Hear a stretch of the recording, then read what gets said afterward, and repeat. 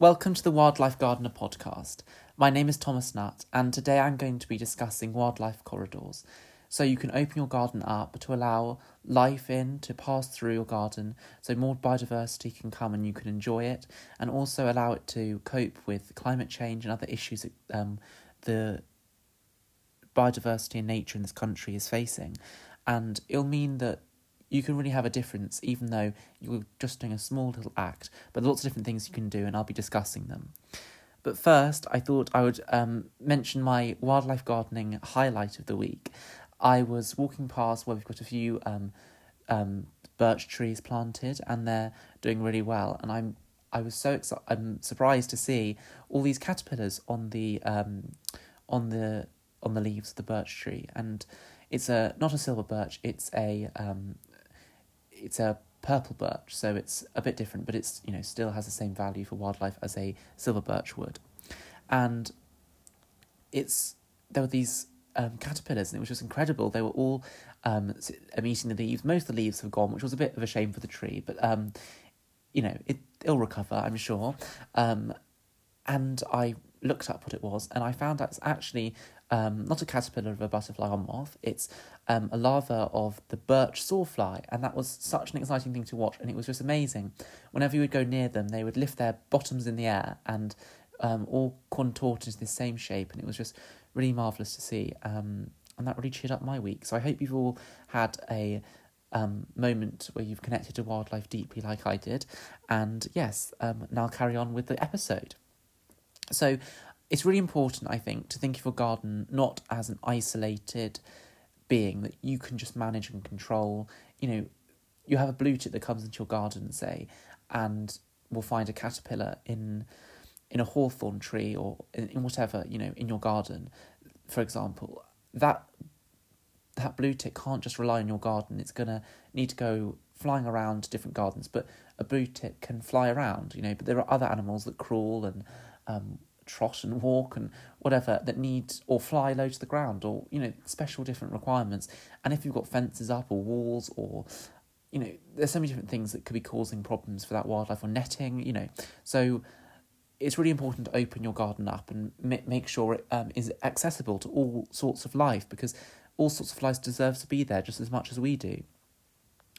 So in my garden, the front garden of the house, it's very open. There are no fences. It's just got hedges around it, and all life can come in and out. The foxes come in, deer come in through from the woodland nearby, very nearby, and that's marvellous to see. It's really great. The back garden has a fence around it, which I would like to change that, but it's hard to persuade everyone in the family to agree to making such a drastic decision.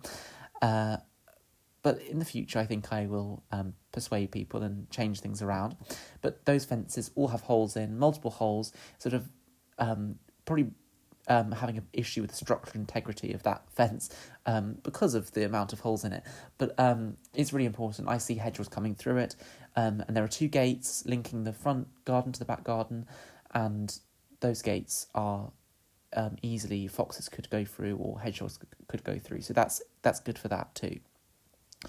And I think I'll now discuss what types of corridors there can be.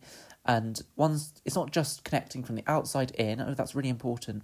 I think it's important to think, on a smaller scale also, in the garden, how can you create corridors to connect bits of habitat that you've created for wildlife in your garden, meaning that things can move around more safely and, prosper better.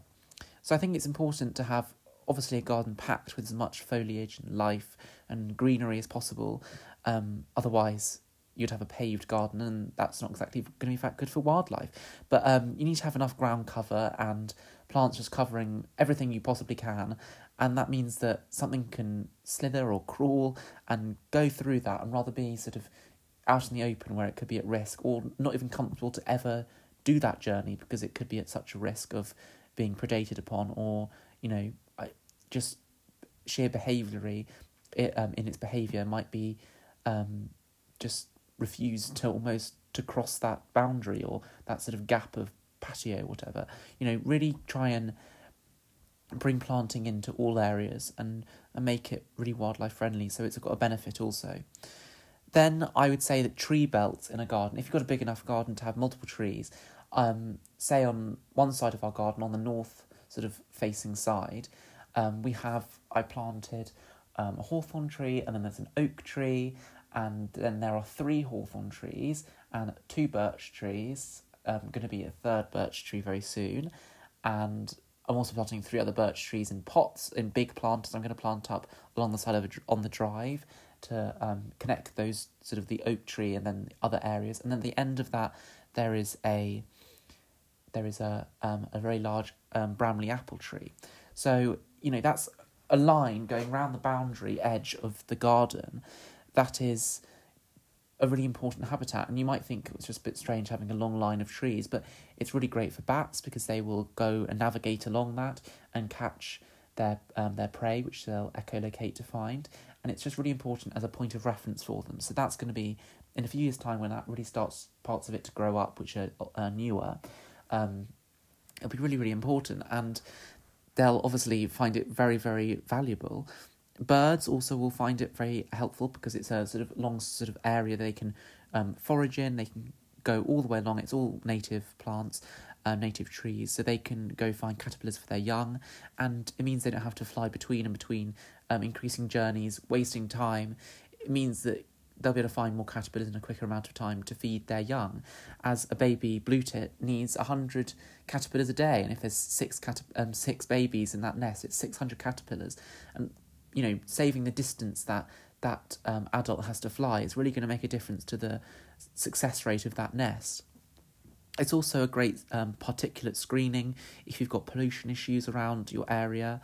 I mean, it's just a lovely thing also to have a beautiful green curtain going around your garden, making you feel enclosed and cocooned in a lovely landscape. And if you're in a very urban area and you can plant lots of trees, in a lucky situation to do that, you'll make yourself feel more sort of away from the hubbub of life that's bustling around you. And also it will block out light pollution. I definitely seen that, blocking out the odd street light that sort of comes through from the road. And, those trees that you do plant, make sure they're native, because they're going to have the best value for wildlife.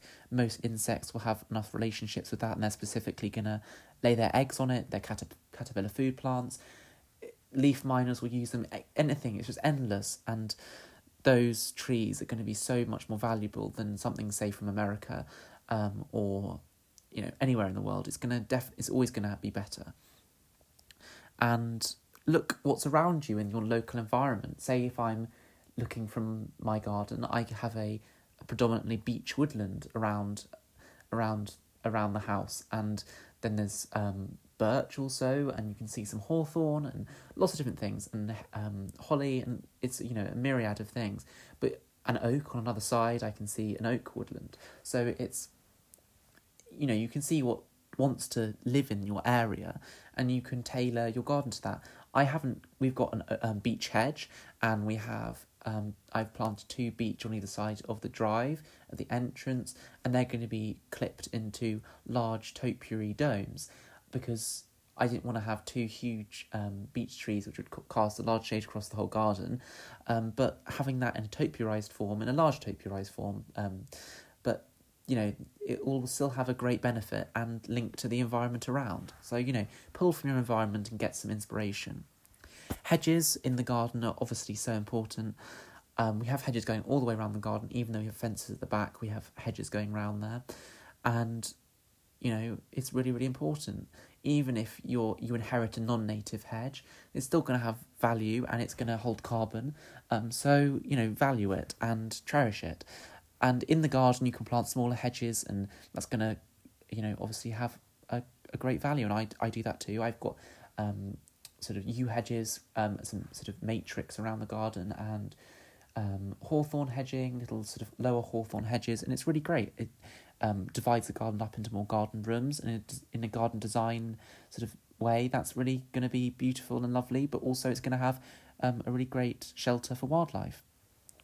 Having long grass throughout your garden pockets, and not just in one area, I think is really important.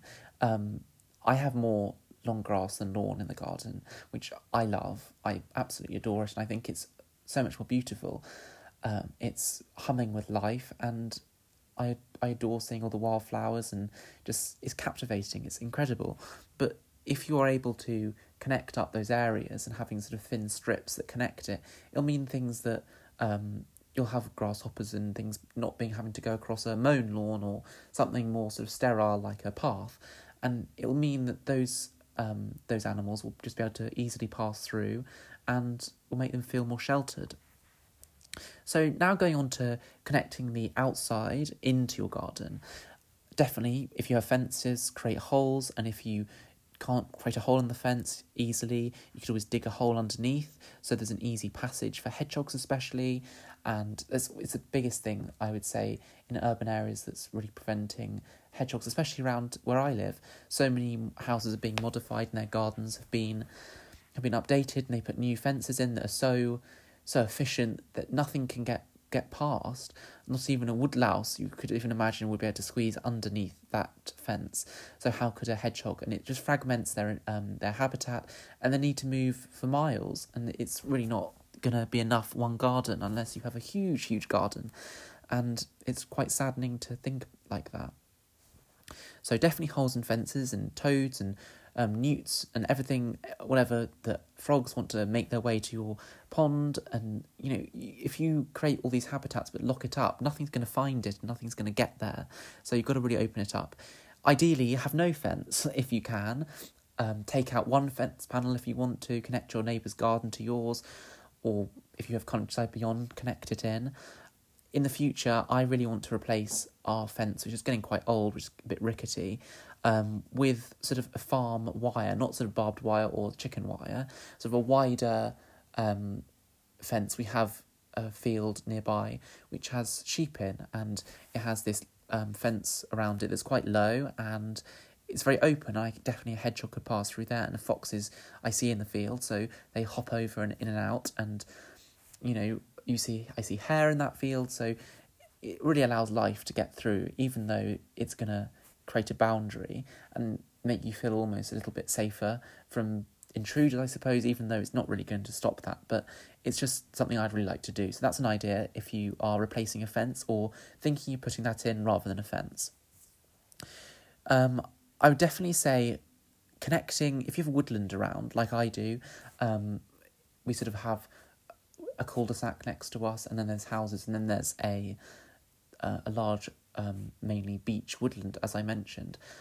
But we're very close to it. It sort of ebbs and flows in and out, so it's quite close to us, and that's great for wildlife. So many birds come in from there, but if you think about things like dormice, how could a dormouse, which might want to extend its habitat because maybe that woodland isn't so rich, or someone's come and cut down a hazel that it was needing for its food, and different things like that.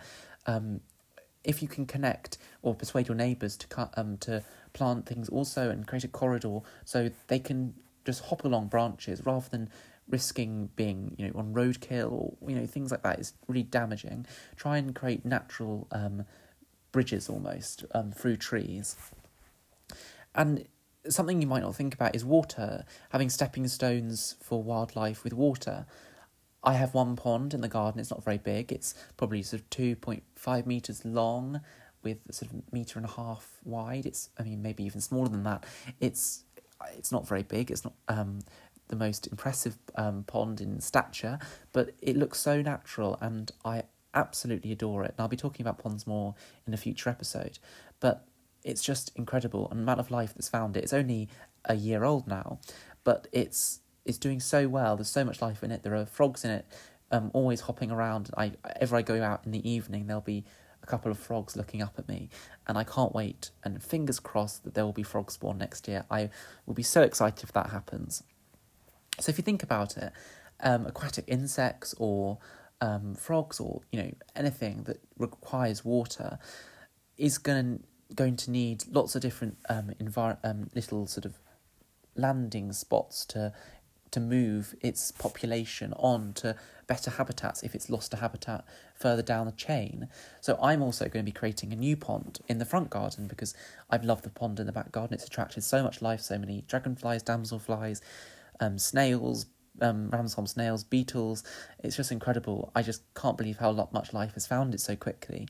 So I'm going to be making another pond in the front garden, hopefully meaning that will also, really benefit because it's much more open in the front garden and foxes and deer maybe more be inclined to come and drink from it. So I will be finding that really exciting to do that project.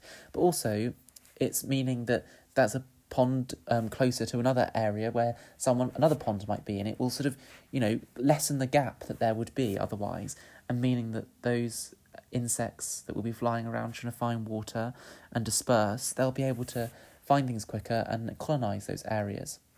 And we have natural ponds in the woods beyond, and sort of they form, and there are newts in there I see, and it's amazing. But we don't have newts currently yet in the pond in the garden, but hopefully those newts will better make their way, and then they'll maybe make their way into the front garden pond. And then if someone over the road makes a pond in their garden in a few years' time, those newts might be able to move over to that. It's a chain. It's really important, and you might not think about it because obviously you can't create a stream that's going across, a whole garden over a road or anything. You can't feasibly do that as an individual, but just think about it in stepping stones. I think that could be really important message to take away. And in the larger picture of the nation and wildlife conservation, your garden is going to make a difference because wildlife corridors are so important, making large wildlife corridors to connect areas of wild and habitat, and hopefully that, rewilding and things will take up in the future, in the coming years, and will connect areas of wildlife, nature, so triple SIs or nature reserves, which are really rich in conserving specific species, but then they'll be able to spread out into the much more restored landscape where, ecosystems are fully formed and everything's been reinstated, and it's just that could be so important. And so your garden might be important in allowing a butterfly that has been sort of extinct in an area be able to move across into a new area of rewilding, or from a triple SI. You never know if that could happen, and that's so important. And especially due to climate change, habitats moving north, shifting about 5 kilometres a year, which is mind-boggling to think. I honestly can't really get my head around how scary that is. So it's really important that you allow that wildlife to move, and think about how you can plant trees and make habitats that can connect that. And, ask your neighbours to do the same. Maybe make a tree planting scheme in verges. I'm doing something like that, and it's been really incredible to connect to neighbours and trying to get these trees planted. And it's difficult, but it's worth doing because it's really, really, really rewarding. Really rewarding. Wow, gosh, bit of a tongue twister there. I don't know why I'm struggling. So yeah, don't forget that gardens can be key in the wider picture of wildlife conservation. And I really hope you've enjoyed this and sort of got some tidbits of information, or, just heard things you already know. But if anyone's found something interesting here, I'll be so, so happy. And one person, if anyone does any tiny little thing to improve their garden, then surely that's a triumph, I think. So thank you so much for watching, and I'll see you next time when I'll be talking about ponds.